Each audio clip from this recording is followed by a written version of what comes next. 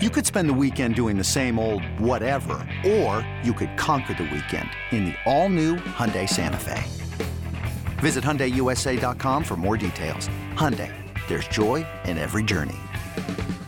It's blazing hot outside. You get in your car to turn on the AC to get cold air pumping, but it blows hot air out. This issue is commonly caused by low refrigerant due to leaks in the AC system. You want an easy, all-in-one solution that will restore the cold air in no time. AC Pro Recharge Kits. Make restoring cold air easy for even those with zero DIY experience in less than 10 minutes. Save time and money versus going to a shop by picking up an AC Pro Recharge Kit today. Be a pro with AC Pro.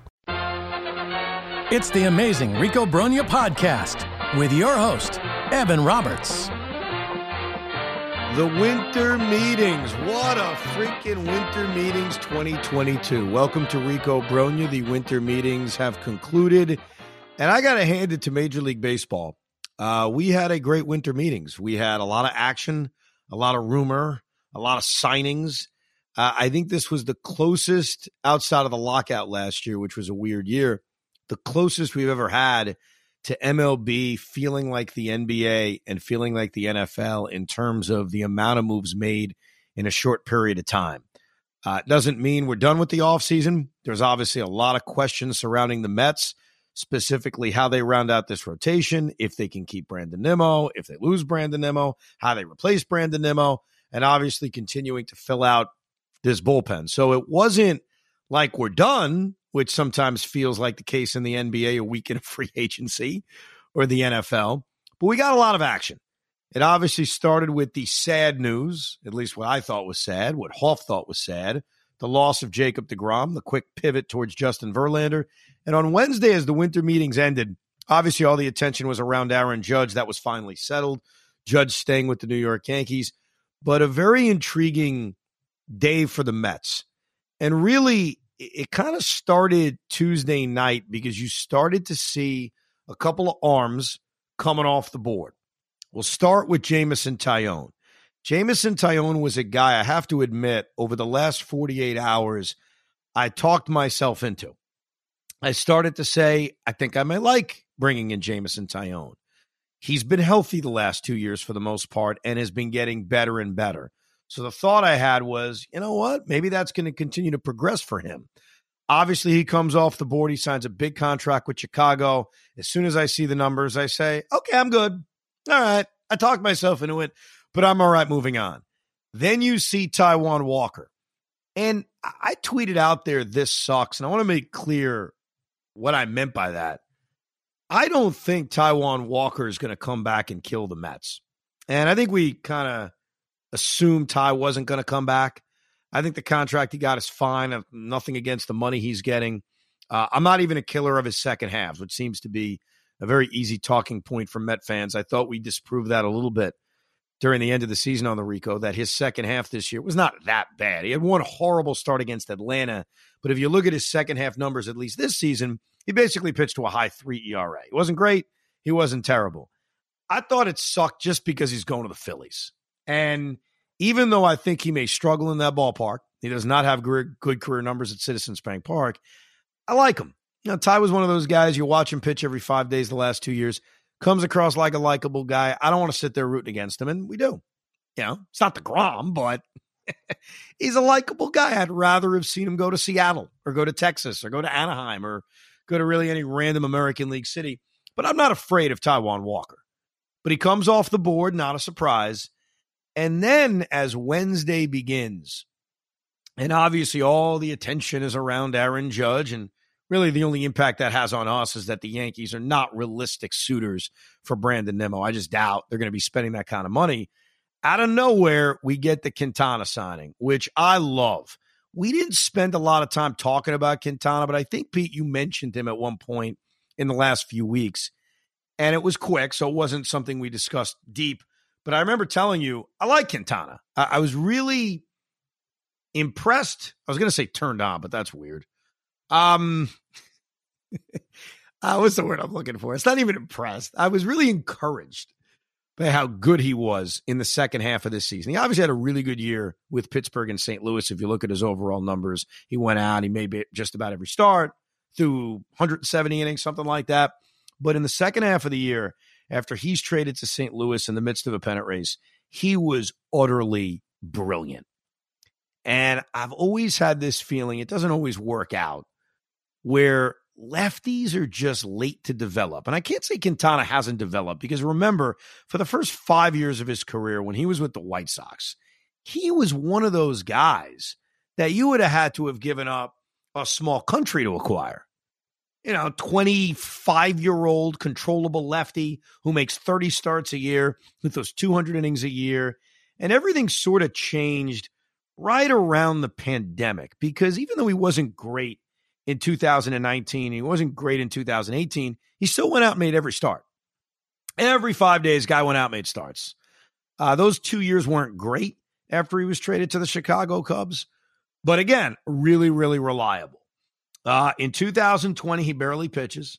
In 2021, I can't explain it. I mean, the guy was released. The guy sucked. He wasn't any good.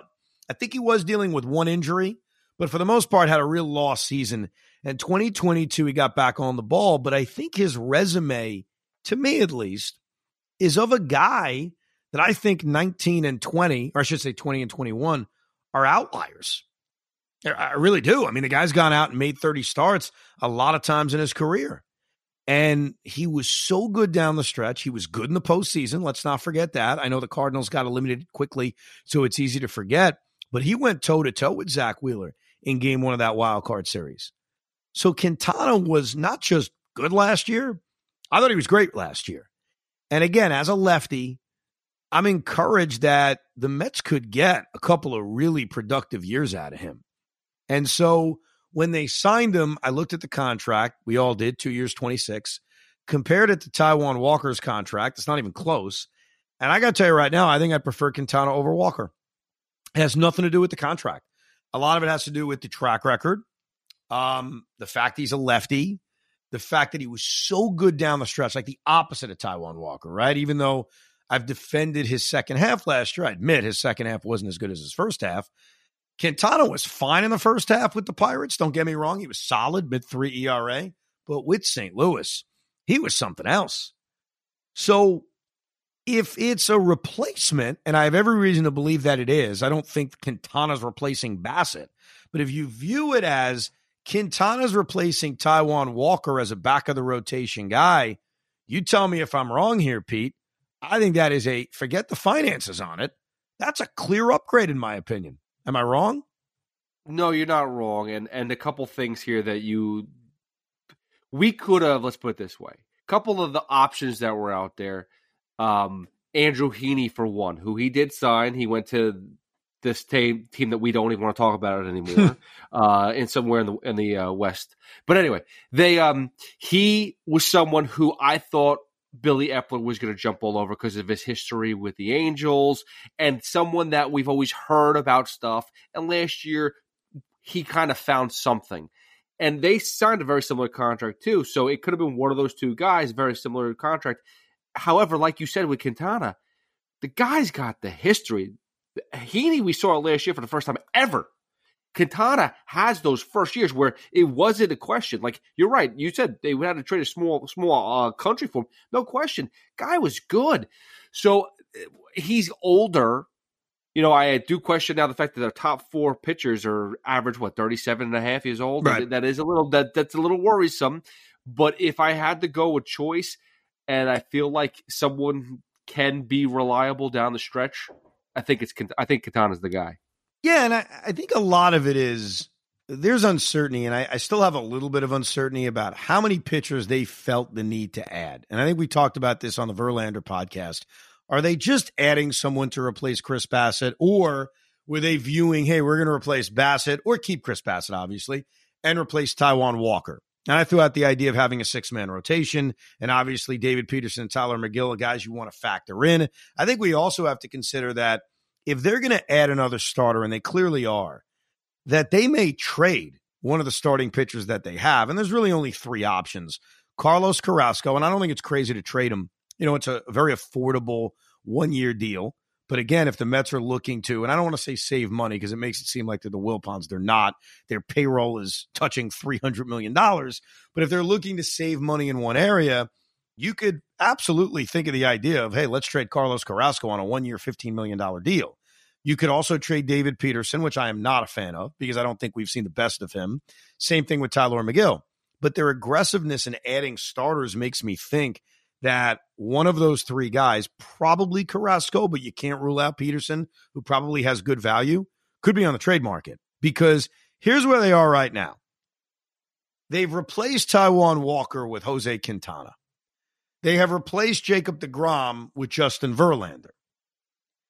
They obviously still have Carrasco on the roster. They still have Scherzer on the roster. So it leads towards... This episode is brought to you by Progressive Insurance. Whether you love true crime or comedy, celebrity interviews or news, you call the shots on what's in your podcast queue. And guess what? Now you can call them on your auto insurance too with the Name Your Price tool from Progressive. It works just the way it sounds. You tell Progressive how much you want to pay for car insurance, and they'll show you coverage options that fit your budget. Get your quote today at Progressive.com to join the over 28 million drivers who trust Progressive. Progressive Casualty Insurance Company and Affiliates. Price and coverage match limited by state law. If they're replacing Bassett or keeping Bassett, and I think they are, Cody Senga, will get more into him in a second, but they're also still looking at a guy like Ross Stripling. That makes me think they may go 6-man, sure. They may just say we need as much depth as possible, but it also could lead to trading Carrasco or Peterson or McGill. I think right now, when you look at this rotation, which is going to be the strength of this team going on paper, needs to be the strength of this team, is the thing that would make it a contender. The idea that Verlander and Scherzer could at least for one more year give you dominance as Hall of Fame aces. They have to replace Chris Bassett. Quintana wasn't signed to replace Chris Bassett. He wasn't signed to be a third starter. They don't view Carrasco as a third starter. So even though I think sometimes calling a guy a third starter or a fourth starter or number two is kind of overrated, for the sake of an offseason discussion, it's not, because you're trying to frame out how your rotation kind of looks. They're going to sign a third starter. Chris Bassett and re-signing him is not the worst thing in the world, especially when you look back at how reliable he's been over the last 3 seasons, 2 in Oakland, obviously this last year with the Mets. I've grown to just forget about the comments he made. The more I think about it, I think he was trying to be honest about his feelings towards New York. I don't think they were necessarily negative. They came across clunky. They came across kind of out of touch, but I don't think it's a sign that he can't pitch here. I don't necessarily think that him struggling against the Padres in that wild card game means, wow, he can't just handle New York. So I'm looking more at the reliability of Chris Bassett, and I think he's a reliable guy. Look at the last 3 years. With that said, my preference remains Cody Senga. Cody Senga would make this rotation, and I think it balances itself well if they get Senga. But the appeal of him is the mystery of how good he can be. While Bassett may be the safer choice, and he is, based on the last 3 years, Senga's the sexier choice. He's the sexier choice because he could be better. Because there's not a wild scenario where Cody Senga becomes the best pitcher on this team. Now, obviously, I'm not comparing his potential resume to Scherzer and Verlander. I'm just saying at 30, because he's a lot younger, coming over to America where hitters are seeing him for the first time with a 101 mile an hour pitch and this, what's that nickname he has for his pitch? I forget it. I forgot. He's got some cool nickname. The ghost pitch, I think. The ghost ball. The ghost ball. That was it. He could be great.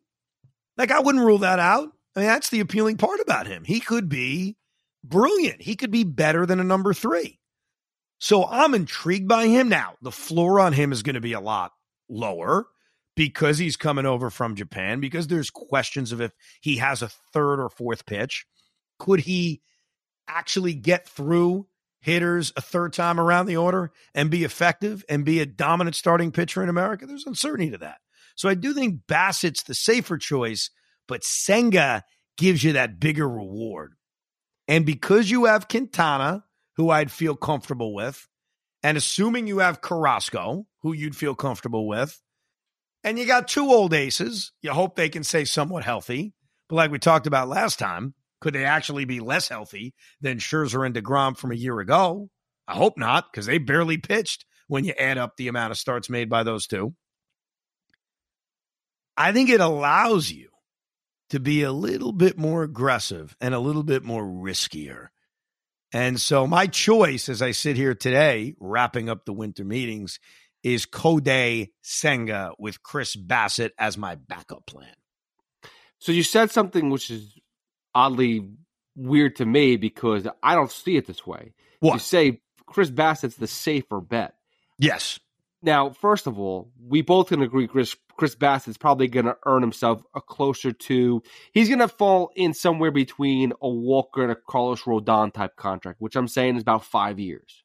That's fair to say? I think he's going to make, to your point, more than what Walker and Taillon recently got. Yes, I agree. Right. So, to me, unless there's like a third-year club option where we could just say, get out of here – that's not a safe bet because you're now going someone who's 34 years old already, going to be 35, I don't know, something around those lines, where you're going 5 years with the older guy again. Senga has that 5 year, like if it's a 5-year deal you make with him, you're there with if he's good, it's a prime 5 years. And like you said, the guy, his ceiling is higher.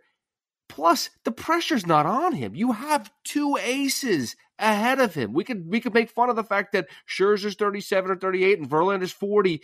It doesn't make a difference. They still are aces. They're professionals. You're not going to sit there and you know what I mean? Yeah, no, absolutely. I want to. Here's what I counter on the Bassitt age thing, because obviously he's not young. He's 33 years old, but he's going to be 34 before the season starts. So for the sake of this, he's a 34-year-old starting pitcher, and you may be right that he gets a 5-year deal. I don't think that's crazy. 34, 35, 36, 37, 38. You have him signed till he's 38.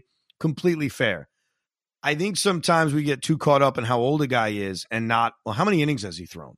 And I always made that point about DeGrom when we were arguing, not us, not you and I, but arguing on the fan about the first extension that he got. Because there was a lot of concern. Wow, look how old he is. How many years do you want to give him? And the argument I always made about Jake is he hasn't thrown a lot of innings. So, yeah, he's older, but let's look at the wear and tear on the mileage, if you will. It's like, look at the mileage. Chris Bassitt has thrown 737 major league innings. That is not a big number. So he almost has the mileage of a guy who's 28, So I view him a little bit differently. It doesn't mean I want to give him a 5-year deal. I understand the risks around that. And I agree with what you said. I said it before. I think Senga does have the kind of the higher reward. But I do think Chris Bassitt since 2020, over the last 68 starts, going back to 2020, because I know 2020 isn't a full season, but he basically pitched the entire 21 season and pitched all of last year. So we've got 2.5 years, a little less than 2.5 years as a sample size of Chris Bassitt. He's been really good. Like, it isn't up and down. It isn't this year was good, this year was bad. He's legitimately been really good for 3 consecutive years. And he's one of those guys who didn't become a regular every 5-day rotation member until he was 30. So I wouldn't want to give him a 5-year deal. I get why that's not appealing. I also like the flexibility, but you're going to have to give Kodai Senga a 5-year deal. And Senga he's actually thrown a lot more innings than Chris Bassitt when you think about the mileage on one's arm. So that's my defense of Bassitt as a backup plan. And that, yes, he's 34, but we do have to factor he just hasn't thrown that many innings in his major league career. Right, which is partly why, again, you were saying DeGrom at this age is different than some other 34-year-old. But listen, bygones be bygones. But by the way, to keep this in mind, let me just give you this number. Kodai Senga, and this isn't completely fair, so I'll try to make it fair in a second, but Kodai Senga became a Japanese professional baseball pitcher when he was 19 years old. Right. He has thrown, you ready for this? 1,300 innings in his career. So almost double Bassitt. Yeah. Now, I have to include Bassitt's minor league innings just to be fair about that. Like, I can't just give you 630 and call it a day. So it's a little bit higher. But Senga's 29. So he's 5 years younger, but the mileage on his arm, far different than Chris Bassitt. So my big concern right now, and we're talking about Bassett as we're not making it. We're still going Senga over Bassett, the two of us, and I like that. Yeah. But the issue that I'm having here is, say if Senga is too expensive, we don't want to go that route, so we'll defer to Bassett, feel comfortable. I don't know the direction of my ball club because now you have 5 guys, unless you trade Carrasco, that are in their mid to late 30s. Most of them with small contracts. What is the rotation going to look like in 2 years from now, 3 years from now? I'm all worried. Don't be worried about that. I'll tell you why. Steve Cohen is, I think, proving to us he's going to spend a lot of money. Now, we may want him to buy different guys. That's always going to be a debate. I totally get that. But what they did with Verlander and still have with Scherzer and would have with Carrasco if he's back and have with Quintana because it's only a 2-year deal is they have everything coming off the books in 2 years. Their rotation is going to look different. I'm not arguing that, but they're going to have money to spend. They're just going to buy new pitchers. I mean, in the meantime, you hope you're going to develop some arms. It's not sustainable, or you're going to have just a $500 million payroll to not develop your own guys and have guys that are really good that aren't making a lot of money, kind of like most of the Astro rotation. But in the short term, you ride Verlander for 2 years, hoping he still has a lot left, hoping. You ride Scherzer for maybe 1 year because he always could opt out. You've got Quintana. You've got Carrasco. We'll see about Bassett or Senga. But I can't worry about 2 years because 2 years from now, they're going to have $84 million cleared just by Scherzer and Verlander not being here. And they're going to reinvest it. As I've told you, there's a lot of really appealing pitchers that are free agents, not just next year, but the year after that and the year after that.